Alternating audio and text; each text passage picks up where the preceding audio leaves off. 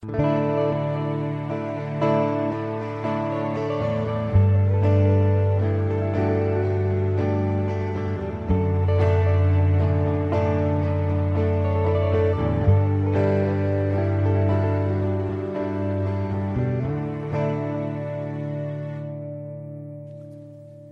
glad to be here. I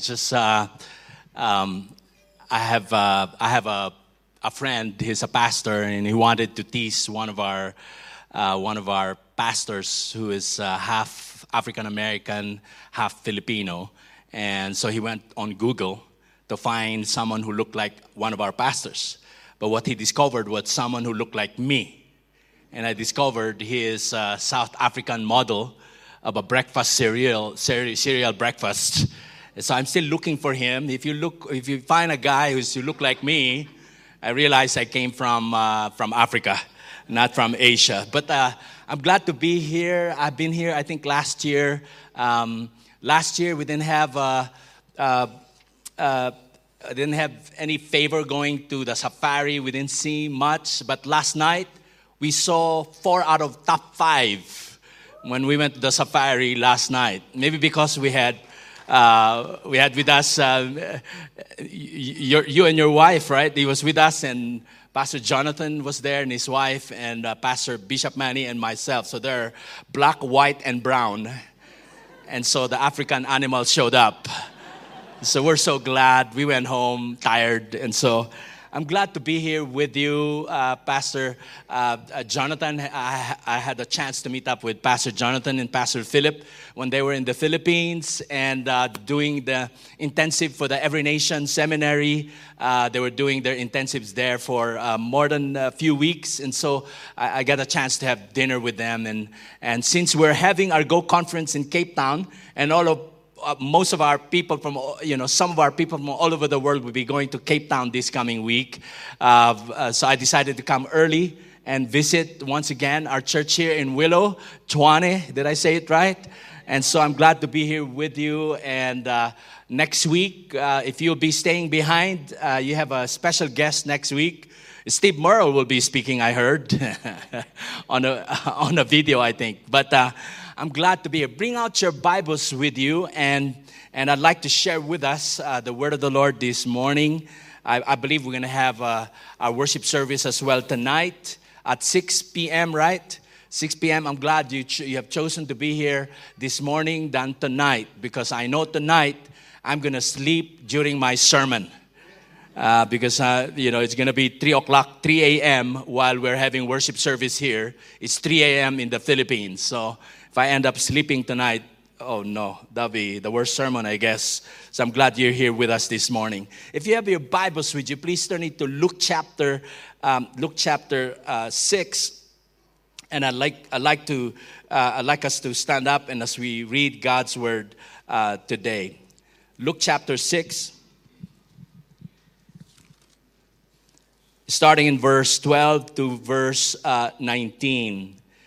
And it says, chapter 6, Luke verses 12 through 19. In these days, he went out to the mountain to pray. This is Jesus. And all night, he continued in prayer to God. And when day came, he called his disciples and chose from them 12 whom he named apostles. Simon, whom he named Peter, and Andrew, his brother, and James and John, and Philip, and Bartholomew, and Matthew, and Thomas, and James, son of Alphaeus, and Simon, who was called the Zealot, and Judas, the son of James, and Judas Iscariot, who became a traitor. And he came down with them and stood on a level place with a great crowd of his disciples and a great multitude of people from all Judea and Jerusalem and the seacoast of Tyre and Sidon, who came to hear him and to be healed of their diseases. And those who were troubled with unclean spirit were cured, and all the crowd sought to touch him, for power came out from him and healed them all. This is the word of the Lord for us today. Let us pray. Father, we pray today. We are just grateful to be able to come together as a family of churches all over the world, not just this coming weekend in Cape Town. Every nation churches from all over the world will be coming together in an amazing conference. But Lord God, today, as we are celebrating a time of worship together as a people of God here in Willows, we pray that you touch our hearts. We pray, Lord God, that you knit our hearts together and continue, Lord God, to spur one another on towards love and good deeds. May your presence be with us and touch our hearts as we hear the preaching of your word this morning. In Jesus' name we pray. And everybody say, amen. Go ahead and take your seats.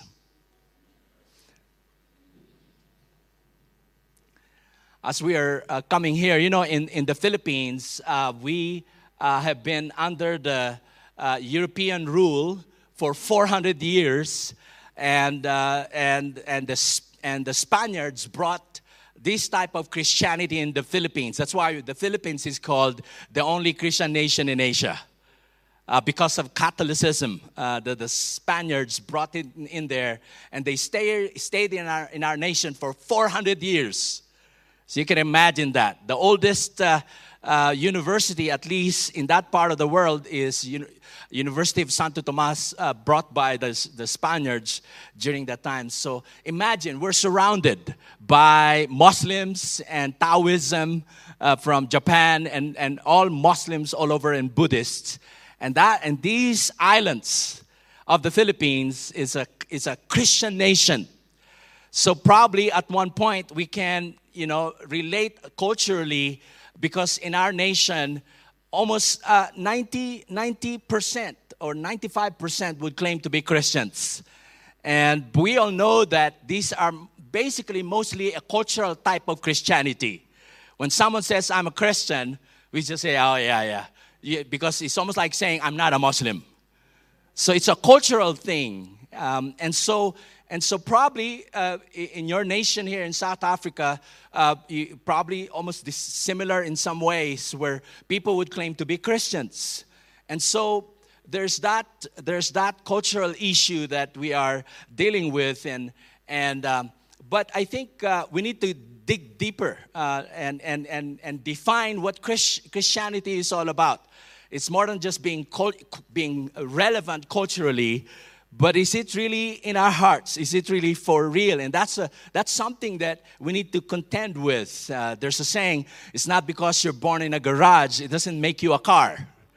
Right? And so the same way, it's not because you were born in South Africa, it doesn't make you a Christian. It's not because you're born in the Philippines, it doesn't mean you're a Christian.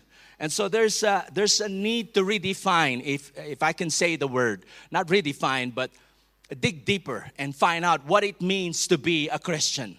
One of the words connected to the word Christian in the Bible is the word disciple.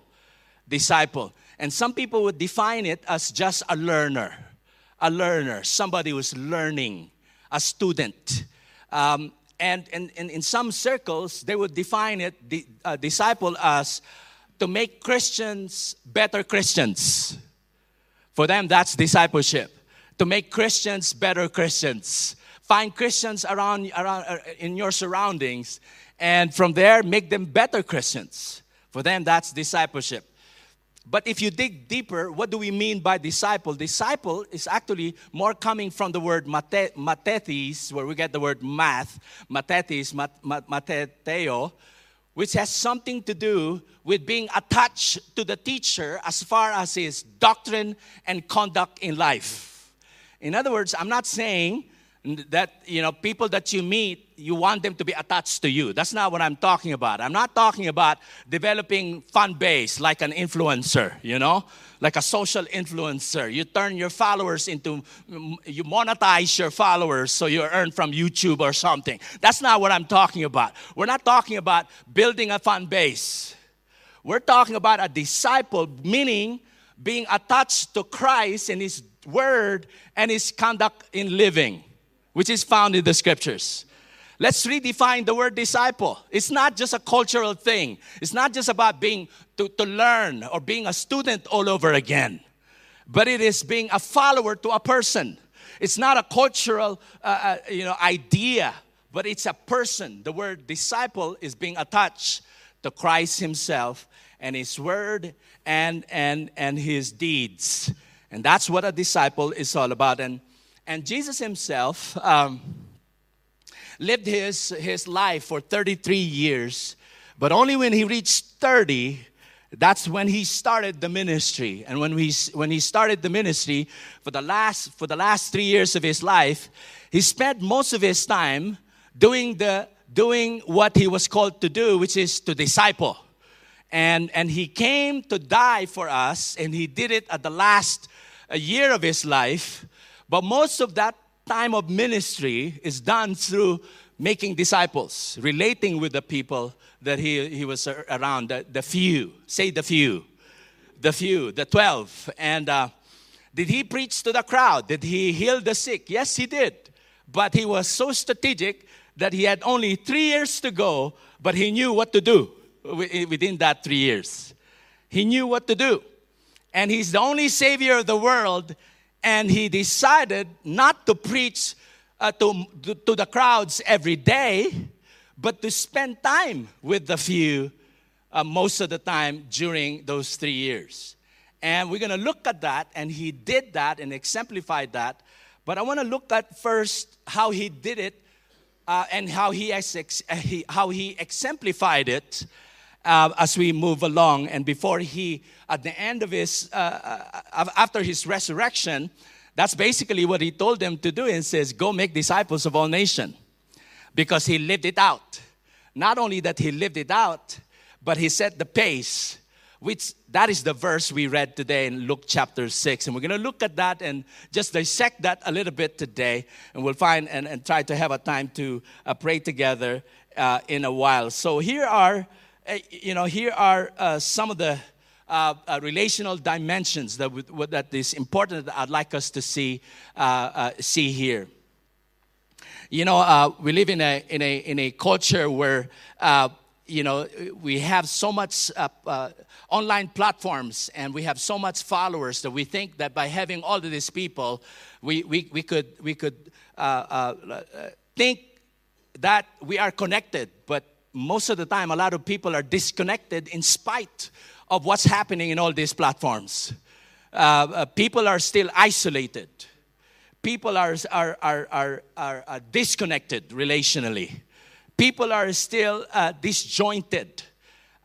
There's not much depth in relationships, in spite of all that we are experiencing out there as far as online platforms. And so let's once again redefine it today and look at how Jesus did it in the first dimension of relationship that he showed us here. It's just a very short verse that we can miss it and we can move along to the better verses. But I don't want you to miss this one verse, verse 12. And we're going to look at that again right now, verse 12, which has something to do with our upward connection. It has something to do with our upward connection, Jesus' devotion to his Father. And let's look at verse 12 right now. And this is what it says, verse 12. In these days, he went out to the mountain to what? To pray. And all night he continued in prayer to whom? To God. Now that's just a simple verse. Then verse 13 downwards is all about his relationship with the 12 and then the crowds. But before you relate to the crowds and to the 12, you have to see first his relationship with his Father. Here's Jesus who's about to start his ministry on this earth. But he has given priority his relationship with the Father more than anything else. Look at what he said. He went out to the mountain to pray. All night he continued prayer to God. So our upward connection is very vital. It's very important. I mentioned about jet lag last night on our way from the safari going back to our lodge, to our place, Bishop Manny and I were asleep in the car. And we were so tired. It's like we were conversing, and then suddenly it's like we're asleep in the car. It's like, what's happening here? Well, it's 3 o'clock in the morning in the Philippines. My body says, rest now, And we were so tired. It was already around more than 10 p.m. So I went to my room, locked the door, and slept. And I felt so spiritual because I woke up around 3 a.m. And I thought, it's time to be with the Lord. I felt so spiritual. Why am I getting spiritual? I'm just in South Africa in Pretoria. Why am I getting spiritual? No, that's jet lag. And so what else are you going to do at 3 a.m.? And you cannot even close your eyes anymore. You can't sleep anymore. But to get my Bible and read the Bible. I felt so spiritual this morning. 3 a.m. reading my Bible. And so I was reading my Bible. And I was just enjoying the book of Hosea. What a prophet. What a committed prophet. I was reading in chapter 1 how the Lord says, go ahead. I'll give you an illustration, Prophet Hosea. An illustration of how Israel had been mistreating me. This is what we're going to do. You marry that person who is profligate, who is having relationship with other men. You marry him and have children. What? And I'll show you how Israel is treating me. Then they named the kids Jezreel, no mercy, not my people. What are those kinds of names? Indian names? No mercy. Jezreel it sounds okay. Second is no mercy and not my people. Those 3 kids. I was reading that this morning and how committed Hosea was to his calling as a prophet. And he's willing to use his life and his family life as an illustration for God to show God's people how much they have not been committed and faithful to God. What a chapter. I'm still in chapter 1. I couldn't even finish. So then I slept again. Anyways, but before the pandemic in 2020, I just thought of, buying notebooks. I love notebooks. And so I saw this exotic notebook from Japan. It's a 360 notebook. You can fold it like that and you can write on it and it's still perfect, And so I bought a bunch of those. I said, I want these. And so it was red and it was I bought 5 maybe. And I bought it and then I was thinking maybe someday I'll be able to blog. Maybe I should buy a tripod, So I bought a tripod, I was preparing for the future, Lo and behold, lockdown came. And we have to record our sermon. Now I can use the tripod. So I was wondering, maybe the Lord just told me to get a tripod not to be an influencer, but to prepare for the pandemic. Then I bought my notebook. I thought I'm going to run out of notebooks. So I bought it. I realized I'll be using it for the next 2.5 years for my devotion. Because I bought those notebooks for my devotion. And I was just enjoying my time reading my Bible during the pandemic. I would wake up in the morning and then my wife and I would compete. There's that part in our house where it's the only open space in the house in the second floor where you can see the sky and the trees. And so whoever would wake up in the morning, that'll be his or her place. But she wins all the time. And so I end up spending time on the bed and reading my Bible there. But I would read and get that notebook. And I filled up most of the notebooks during the pandemic. And I love writing down what the Lord is speaking to me. And I grew spiritually even during that time. And some of you might be wondering, why are you doing that? I know, because you're a bishop. You're a pastor, that's why you're doing that. No, I don't do that because I'm a bishop or a pastor. I do that because I'm a Christian. I read my Bible and I pray every day. Do you know that it's easier to pray after you read the Bible? Sometimes it's kind of hard. You wake up and you don't know how to start speaking tongues first. Or what am I going to do, you know? But you know, when you read your Bible, you wake up in the morning and you close your eyes first and just take the time and don't just doze off, you know? When you close your eyes, you just take a deep breath. Lord, thank you for this morning. Thank you, Lord, that I'm still alive during this time. Thank you, Lord, and I consciously just thank Him and being gracious, allowing God to speak to me, and I would say, Lord, as I read my Bible today, speak to me.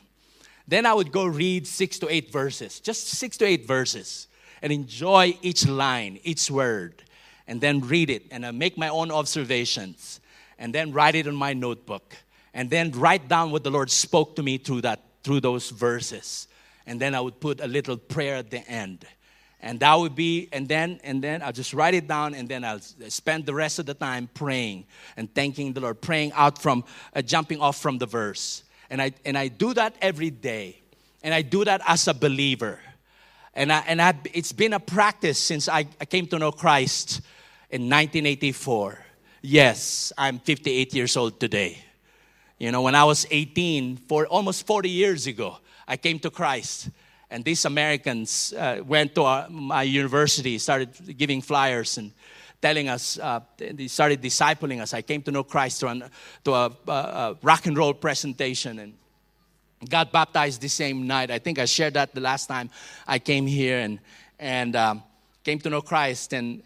Before I left that night, I came forward, gave my life to Christ, and then he says, are you willing to get baptized? Acts 2:38, repent, be baptized, every one of you in the name of Jesus Christ for the forgiveness of your sins. He says, have you been baptized? Are you willing to get baptized? Have you repented of your sins? He says, yes, that's why I came forward.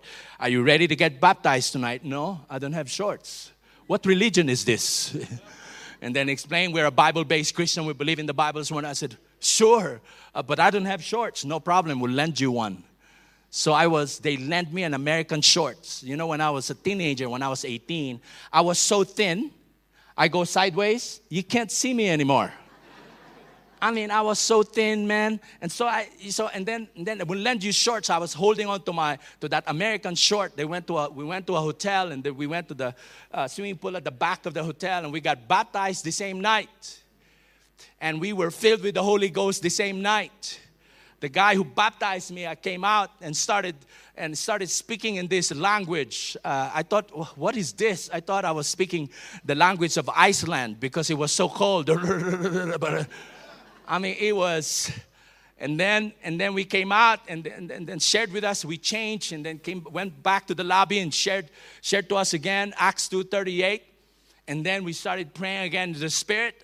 All happened in one night. Came to know Christ, baptized in water, baptized in the Holy Spirit the same night.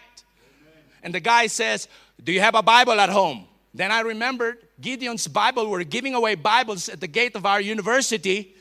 And I had this small Gideon's Bible, as big as my computer calculator as an engineering student. I would put it at the back of my 501. And I brought it that Sunday, my Gideon's Bible. Who among you have your Gideon's Bible with you? You had it before? We have it. And then the guy says, that week, somebody told me, he says, you read your Bible every day and get a notebook. And I thought, get a notebook. Why? Because you're going to write out what the Lord will be speaking to you through the scriptures. And I bought a notebook. I bought a small one because it connects with my small Gideon's Bible, right? So a small notebook, small Bible, right? So it can all fit on my jeans. So I thought Christianity will last only for a month because these Americans will be back to America and we'll be left behind. That will be it. 40 years later, almost 40 years later, I'm still here. Reading my Bible with my notebook because I'm a Christian. I'm a follower of Jesus. Jesus went out to the mountain to pray. And he continued on all night to pray to God. Do you know that, I heard this, but I want to say it to you today. When God decided to create trees, he talked to earth and says, let there be vegetations. And trees came forth. When he decided to create fish, he talked to the sea. Let there be swarms of swimming, whatever these things, these animals, and fish came forth. But when he created man, he talked to himself. Let us make man in our image and likeness. You know that? Do you know that the tree's natural environment is soil? Do you know that the fish natural environment is the sea? And do you know our natural environment is God? We were created for Him, and so we can connect with Him. We can relate with Him. We were born to relate with God. Westminster Catechism says, what is man's goal in life? Do you remember that? It's to enjoy God. Is to, what is that again?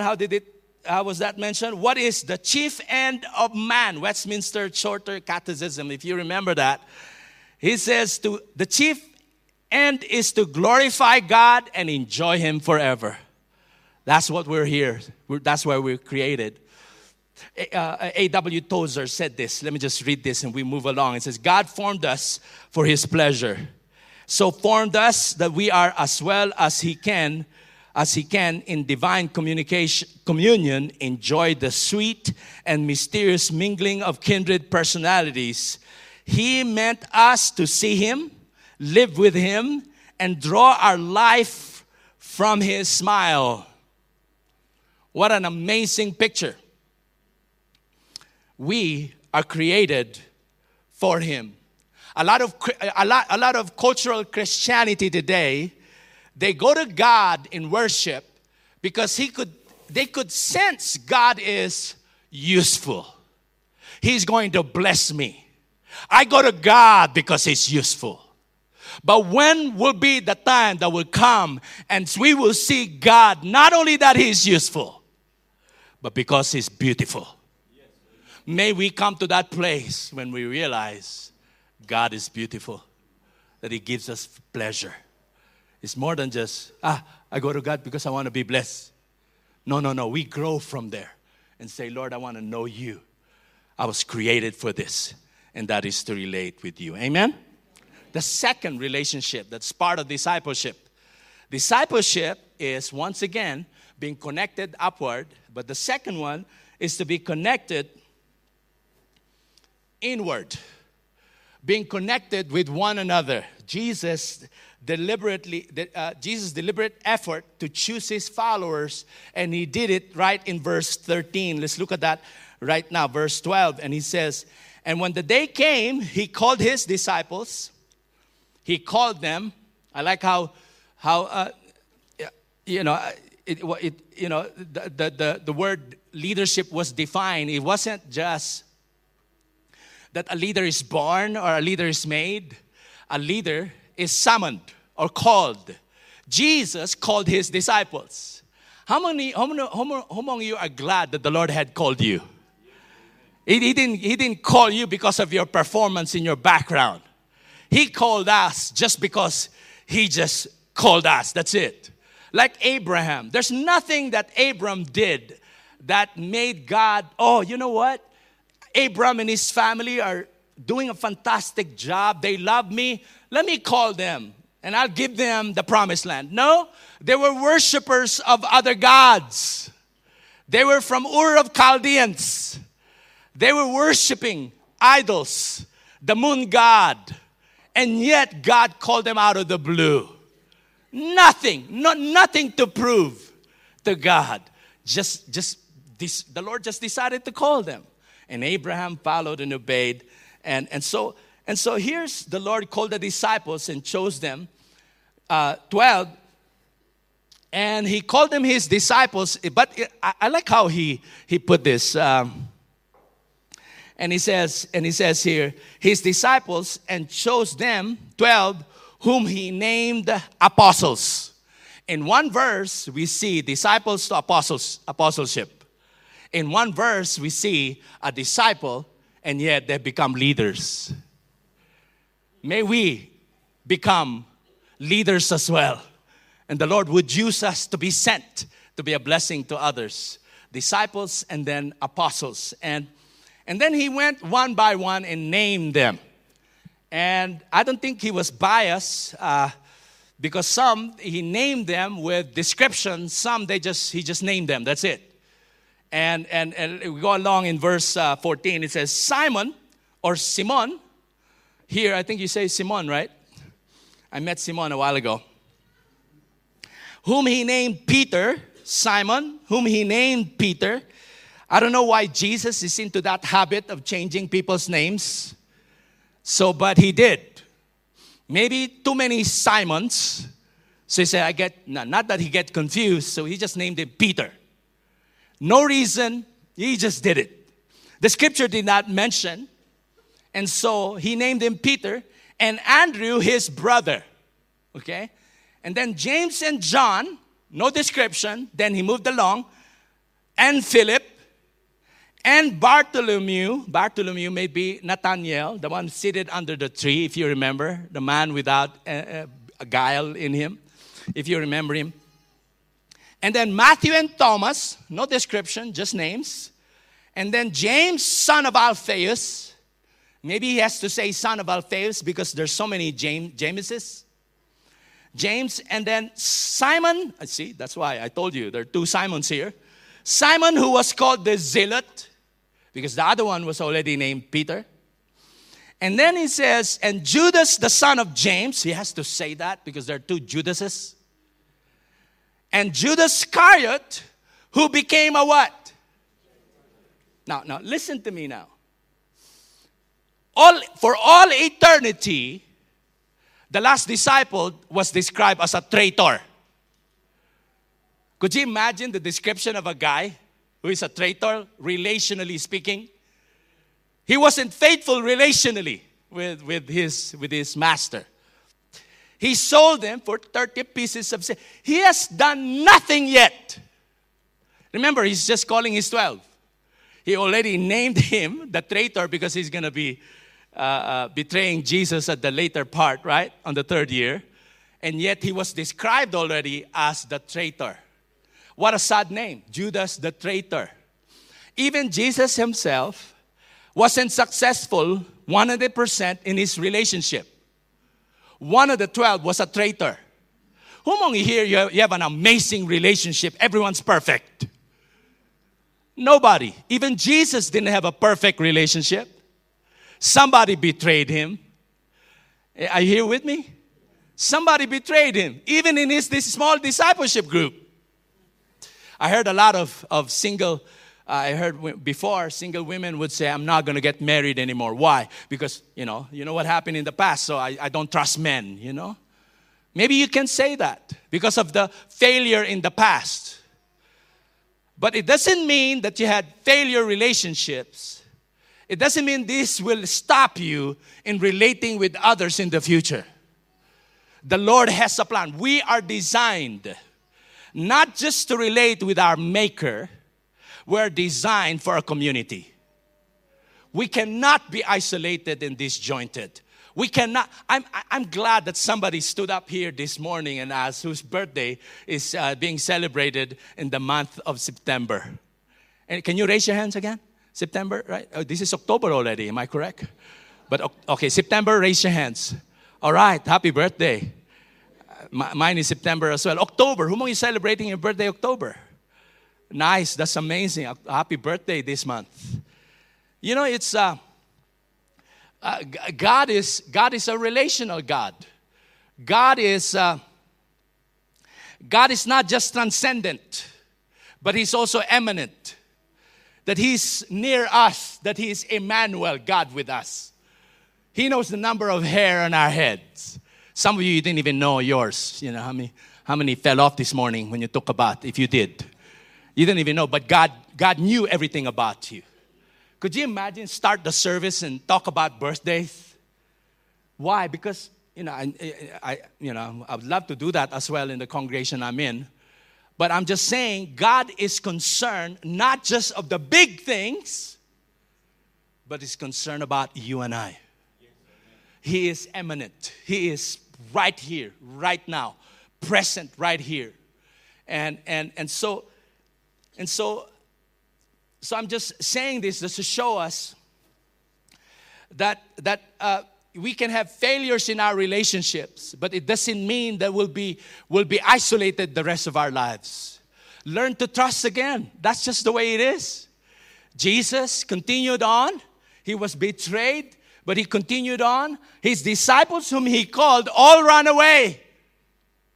And yet, when he was resurrected, he called them back again. Remember? In John chapter 21, he called Peter. He says, Peter, do you love me? Remember that? And Peter says, I love you, Lord. Why don't you feed my sheep? Peter, do you love me? He says, Lord, you know I love you. Why don't you tend my lambs? And then the third time the Lord says, Peter, do you love me? Lord, you know everything. Why are you asking me this, you know? It says, well, why don't you feed my sheep?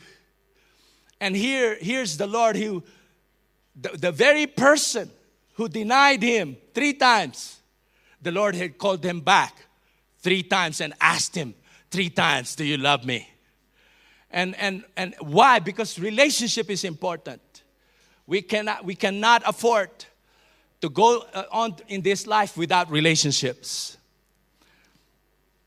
And that's important. Last night, there was a question. What was that question? Were you the one who asked that question last night?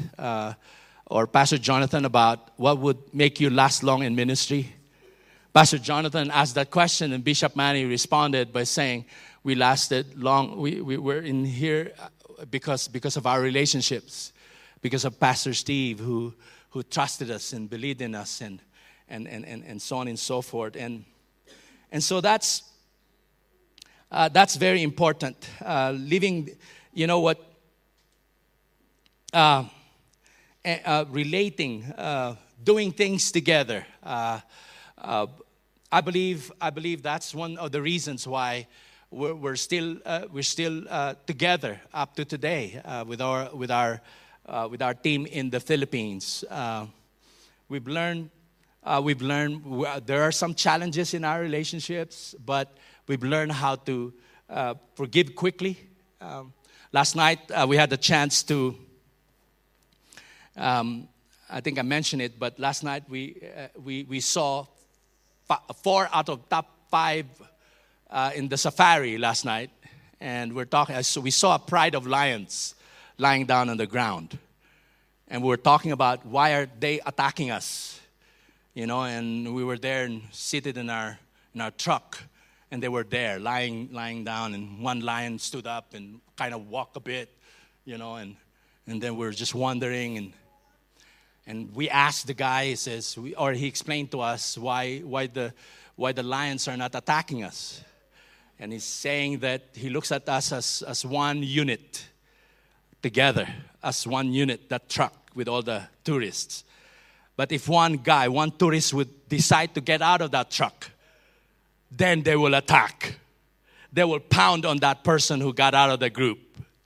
And you know that the devil is like that as well? He looks at us as one unit. The enemy cannot attack us.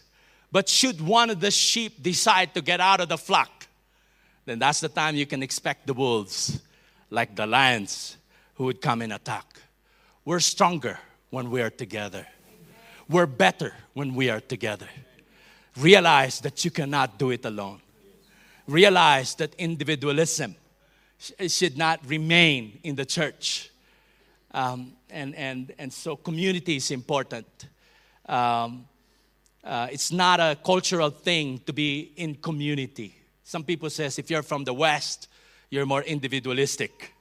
If you're from the East, from Asia, you're more families, like in the scriptures. Lydia and her family got saved. Remember that? The jailer and the family got saved. And it's all about community. And that's very important. I remember I gave that story. Do you remember that story about a barber? You remember that story, right? A barber who had a free haircut. Who among you heard that story before?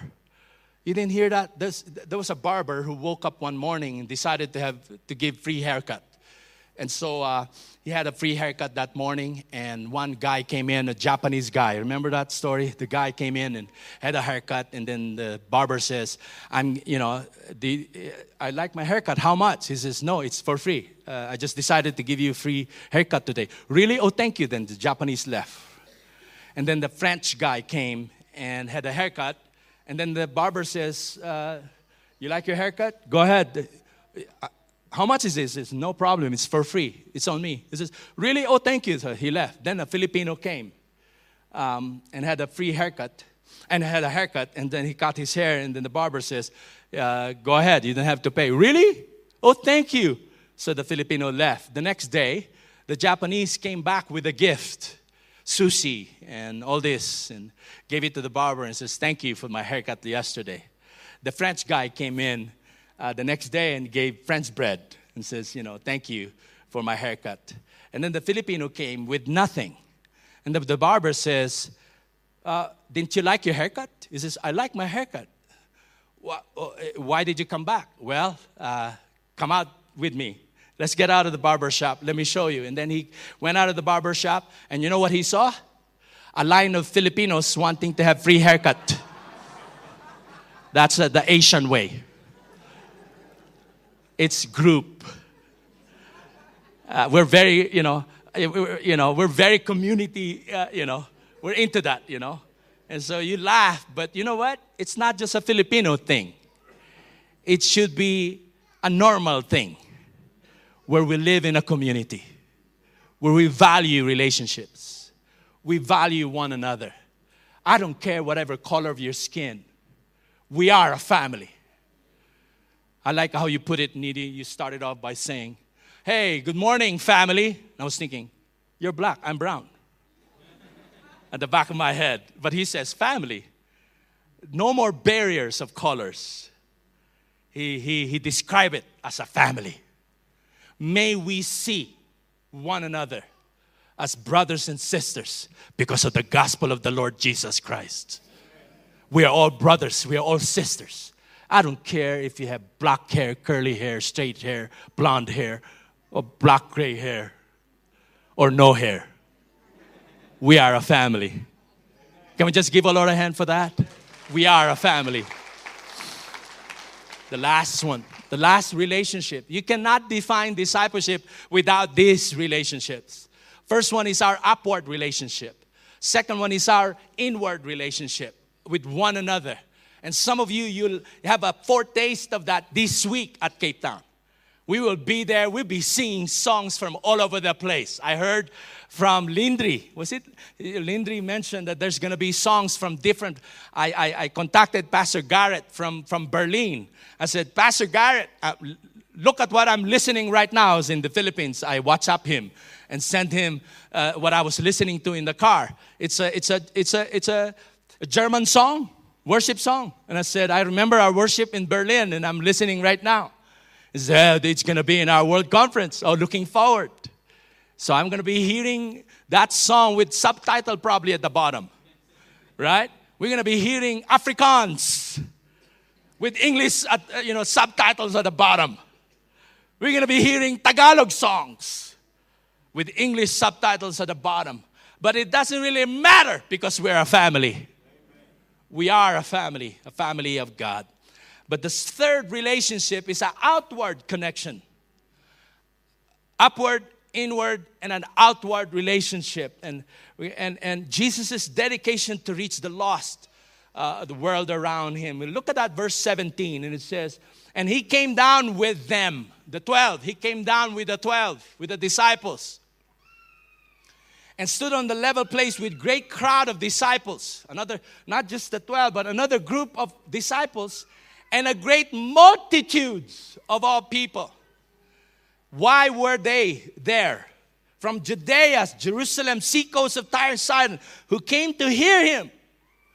To hear the preaching of the word. To come to hear him. To be healed of their diseases. And those who were troubled with unclean spirits were cured. And all the crowd sought to touch him, for power came out from him and healed them all. There's words, the word of God, there's deeds, there's healing. There's cure and healing happening amongst the crowd.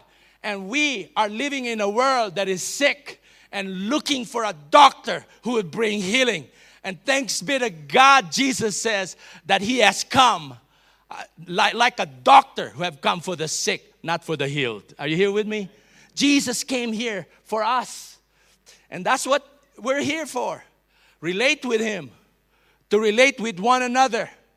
But to also relate with the world. That's why we call ourselves Every Nation. Every Nation. We're Every Nation Tshwane. But it's not just Tshwane, not just this part, not just Pretoria. But we're called for the world. We're called for the world. Pastor Steve says, Pastor Rice asked me one time, he says, Ferdie, why don't you come with me in Iceland? He says, Pastor Rice is one of our founders. And Pastor Rice, I'm brown. Who's going to listen to me in Iceland? Ferdie, erase that in your mind. They'll listen to you. Why will they listen to a Filipino in Iceland? He says, remember Manny Pacquiao?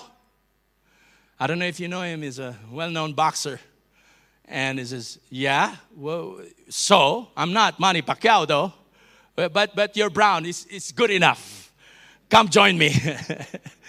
And Pastor Rice asked Pastor Steve and says, Pastor Steve, would you please send Filipinos to Latin America, in Central America? He says, Filipinos are not going to work there. It should be the white.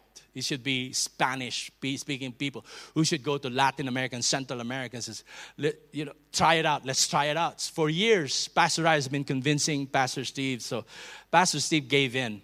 So went to us Filipino pastors and says, guess what, guys? The apostolic team and says, guess what? I gave in to Rice's request. Let's send Filipinos to Central America. He said it's going to work. Well, our Christianity in the Philippines came from Mexico, Spain, Mexico, and then went to the Philippines. So the siesta and all these things, we inherited it from them. Some of our last names are Spanish. And so they listen. And so, true enough, he says, why don't we send one of our senior pastors? So we sent Pastor Rico Ricafort, and we sent him, and he's been there for a year now. And in Panama, we have a Every Nation church in Panama, and he's eyeing on starting a church in Puerto Rico and the nearby nation there. And so I'm sharing this just to let us know that we're in this together. Preaching the gospel to the nations of the world. Preaching the gospel to the campuses. Tonight, we're going to have a worship service with some of our younger people tonight. And I'm looking forward for tonight's worship service with our young people. I'm hoping I won't fall asleep. But it's going to be exciting. We're going to be sharing to us that we are called of God to the nations and to the campuses. We're called for this. We're designed for the nations of the world. And I was looking at this. There was one guy who was being asked by there's one guy in 1959. He discovered a safety belt, 3-point safety belt. His name is Niels Bohlin, and if I said his name right, and in 1959, he was an auto engineer, and he invented it. But since during that time, all your inventions should be patented, so he patented it. And yet, he allowed the other automakers. In fact, they have given the technology of that, almost like giving it away to all the automakers. They have adopted it, but no charge. He could have charged at least $1 for each car who would use the seat belt. But he didn't. He could have been a millionaire. How many cars have been released since 1959? 500,000, I mean, 400 million cars, if I'm not mistaken. Half a million, so many cars have been sold. I get confused. Maybe the jet lag is hitting me now. And he could have been a millionaire now, multi-millionaire now, but he didn't. So he was interviewed. He was asked, and he says, "Why did you allow all the other automakers to use your invention with no charge?" I like how he said it. He said, "In life, Because in life, some things are just too important not to share. There are just something in life that is too important not to share. It saved millions of lives today because of the seatbelt.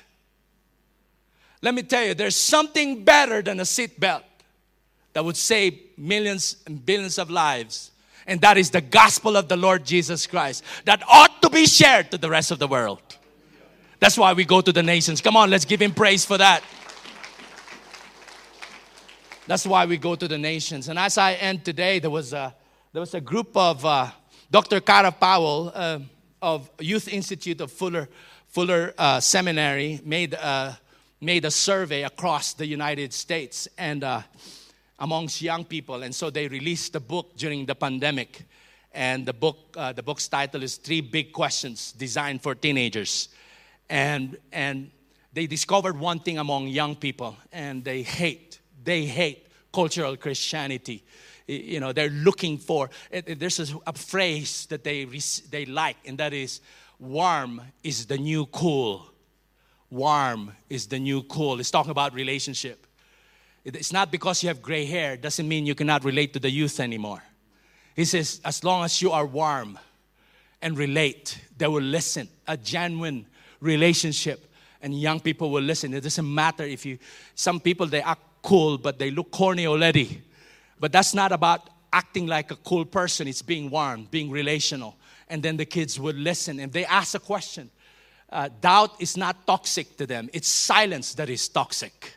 When they ask these tough questions, you just basically, I want to hear more. Instead of giving your one-time answer, you just tell them, you know what? I want to listen more. What else in your mind? What are you talking about? Just tell me more. And then, what else? And they want to be listened to, relate. And then they came up with 3 questions. And this is what young people are looking for in these 3 questions. Number 1 is, who am I? That's the question they're asking. Who am I? A sense of identity. How many know our sense of identity can only be found in our relationship with God? I just told us today, we were born for this. We're created. Our natural environment is God Himself. Remember that? And young people are looking for answer to this question, who am I? Their sense of identity can only be found in God. If you tell a young person, so it's all from within you. Love your own truth. No. That is not trying to find your identity. It can only be found in God. The second question that they ask is, where do I fit? Where do I fit? It's in a book. It's available. You can buy it on Amazon by Cara Powell, Dr. Cara Powell. First one is, who am I? We're defined by God. Amen? Number 2, where do I fit? It's talking about belongingness. It's talking about community. And you know that was the last question? The last question was, what difference can I make? It's talking about sense of purpose and mission. Is this not what we just talked about this morning? A relationship with God. Where do I fit? A relationship in a community. And the last question, what difference can I make? What is my purpose and my mission? We are designed to change the world. We are designed to preach the gospel to the nations of the world. It starts from here. And as I end, I want to say this to all of us. Some of you here, I want to ask this question before we go. In fact, we're going to take the time probably to even pray today. And this is what it says. Question I'd like to ask. Some of you are very strong in your devotion. And let's continue on with that. Because without intimacy, there will be no ministry. A lot of people, they want ministry and mission, but their relationship with God is cut off. It is not going to work. Adrenaline is not going to last you long. I mean, it's not, you're not going to last. This is your source, your relationship with God. But some people are very strong in fellowship. They show up in every meeting, in every prayer meeting, in every small group. But they don't have devotion. They don't want to go to the world. They just want fellowship. We're in this. That's it. But the some, they do mission. They forget the church and they forget their devotion. I hope that all of us, all these areas are firing simultaneously and healthy. We have a healthy relationship with God, healthy relationship with one another, and healthy relationship with the world. As we end, I say this: Jesus effectively modeled relational discipleship, not just for the 12 to emulate then, but it is something in the first century for us as well today in the 21st century. This is something that we need to be living out. Just like what Cara Powell discovered among young people today. They're longing for a relationship, their identity. They're longing to answer that question, where do I fit? How can I make a difference? I want us all to stand up right now, and we're going to ask the Holy Spirit. And I want to pray a prayer for us today. Lord Jesus, I pray in Jesus' name that you help us, Lord, today. We recognize, Lord God, that our relationship with you is the most important relationship, Lord, of all. We pray, Lord God, we set aside cultural Christianity. We set aside sometimes we have this spiritual pride that I'm a Christian. But am I really having a vibrant relationship with the Lord on a daily basis? Holy Spirit, I pray that you touch our hearts today. That you, Lord, make us disciples. Not just learner for the sake of learning more informations or theology. But Lord, it's about getting attached to the Lord Jesus Christ in His word and deed. We pray, Lord God, that you touch our hearts, Lord God. I pray that you help us in these three-dimensional relationships, Lord, that defines what a disciple is. Lord God, that we are created for God and for Him, Lord, and for His purpose. We are here, Lord, designed for a community, Lord. We're not designed to be isolated. The enemies would attack us when we are isolating ourselves. But Lord God, I know, Lord, you have designed us for a purpose. And that is for a mission, to preach the gospel and make disciples of all nations. Lord God, thank you for helping us understand that today. Thank you, Jesus. You know, I want us to pray right now. Would it be okay if you realize you're here today and can we turn on the lights? It's okay. Turn on the lights so we can see each other. Thank you. We want to pray right now, and I'd like for you to get a partner. If you're husband and wife, get a partner and ask this question: of all the three, which one you needed prayer for? Relationship with God, or relationship with one another, or relationship with the world? Which one are you longing to have prayer for? And you're asking, Lord, strengthen this area in my life. Can you just pray for one another right now? Let's have a time of prayer. Get a partner right now, and then let's just pray. Is that okay? Father God, go ahead, get a partner and just say, I need a prayer on this area, on that area. Let's just do that right now. Thank you, Lord. Let's just pray. You're seated, standing, whichever. We'll take the time. We'll give you a 5-minute prayer time.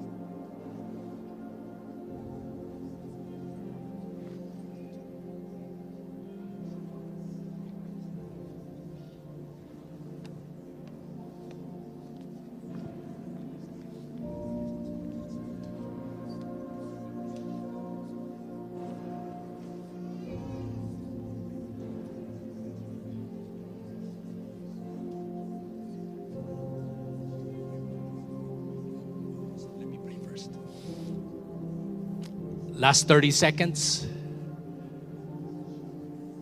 Thank you, Lord.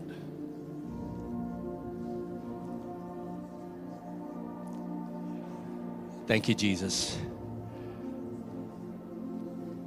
Can we all stand right now? And I am just so glad that we're doing the World Conference in South Africa. We did it, I think, 3 years ago, and we're doing it again this weekend. And South Africans are hosting a World Conference. A lot of our African brothers and sisters from different African nations will be flying this weekend, and a lot of our folks from the Philippines are flying. Some of them are so excited to go to South Africa this weekend, and you're hosting. We're going to be singing some of your songs, and looking forward to be joining together. And that's our third relationship with the world. And we're called for this as a church, and we're called for the campuses, the young people. That's what we're called as a movement, as a church. And we're going to be praying for that. But I feel like just praying right now before I pass this mic to Needy. I'd like to pray for those of you who are, I don't know about you, but there are some people who are, they don't easily forgive. They keep bitterness, and bitterness is a poison. And I know you heard that before. It's a poison, and anywhere you go, it will be there. Leaving, if you have somebody offended you here in Tshwane, and then you go to US, you think that'll be forgotten? No, the bitterness is still there because it's in here. It's not in a geographical location. So as believers, we want to learn how to forgive easily. Can we be offended? Yes. But can we learn to forgive quickly? That's a challenge. And that's our prayer today. That's why the Bible says, if you want the world to know you are my disciples, love one another. Like, really? Yeah, you love one another and the world will know you're my disciples. Amen? And I want you to bow down your heads, close your eyes. Father God, I thank you for that scripture in John. You said if you love one another, the world will know that we are your disciples if we love one another. Lord, teach us how to forgive quickly. Teach us how to not to keep bitterness in our hearts. Right now, as we're praying, the Holy Spirit is touching your hearts. If you have something in your heart against someone, maybe a family, a loved one, a church mate or something like that is still burning in your heart, a sense of unforgiveness or bitterness. We want to pray right now. Can you raise your hands? I want to pray for you. If there's anyone here, yes, yes, yes, yes. Oh, Lord, here we are, Lord. We're raising our hands in humility, knowing, Lord God, that without your grace, we're not able to forgive. But Lord, in the name of Jesus, release my brother and my sister from any unforgiveness, from any bitterness in the name of Jesus. You have called us to be your disciples, and part of being a disciple of Christ is being able to love, Lord God, unconditionally, Lord, with those people who have hurt us, who have, Lord, caused pain in our hearts. Lord, I thank you. Let there be reconciliation. Let there be forgiveness. Let there be, Lord God, initiation of asking for forgiveness and not waiting for the other person to apologize. But, Lord, learning how to, Lord God, ask forgiveness and release people and not be living in poison or bitterness in our hearts in the name of Jesus. Thank you, Lord, for releasing us from that bitterness. Thank you, Jesus. I want to pray also for those of you who needed to submit your life to Christ. And you're saying today, Pastor, you're correct. I'm a Christian by culture, but not necessarily devoted to Christ. I want my heart to get on fire once again in my relationship with my devotion with Jesus. If that's you, raise your hands right now. You're saying, Lord, I want that fire of devotion to Christ once again in my heart. Just raise your hands. I'm going to pray for you. Father God, you see these hands, Lord. I pray that we'll continue to grow in our devotion and our love for you from this day forward. We're grateful. In Jesus' name we pray. Amen. Can we just give a lot of praise for that? All right. Let's pray for the conference. Yes, can we just take a minute? Turn to each other. No, you can let it go. pick it up. Turn to each other to and just pray for the conference that's coming up this week. There's something significant that happens when we gather. Something significant happened this morning as we gathered here. So imagine when the whole world gathers together, what the Lord is going to do. And because we as South Africa are hosting the conference, we are going to reap the benefits of this global gathering that is coming together. So even if you aren't going to be at the conference, you aren't going to be there, but you will also feel the impact of the conference that's happening here.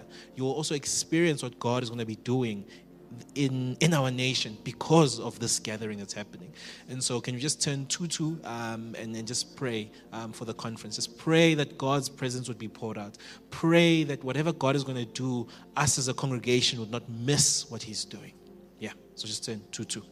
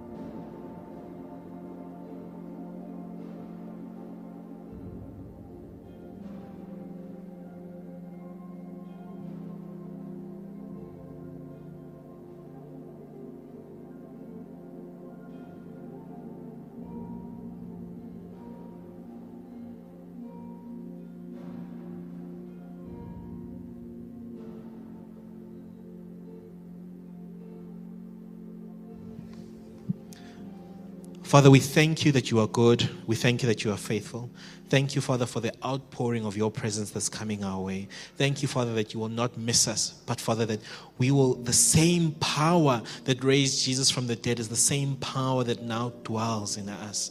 I pray, Father, that we would lay down our effort, would lay down our striving, and receive your power. Because by our own strength, by our own will, by our own understanding, we will not reach the nations. We will not see change even in our own lives. We will not see change in our families. But we will see change when we embrace your mission, when you embrace your power, when you embrace your calling, Father. I pray for each and every single person, Father, that's running away from they hear you calling them, but they are running away from you. I pray, Father, that running will stop right now in the name of Jesus, and they will come into that call. In the name of Jesus, I pray. Amen and amen. Thank you for joining us this morning for the service, family. Just a reminder, if you're a newcomer, could you please come to this newcomers corner where you'll get your coffee voucher, and I'd like to encourage you to continually pray for the conference throughout this week. Enjoy the rest of your week. See you next week, Sunday.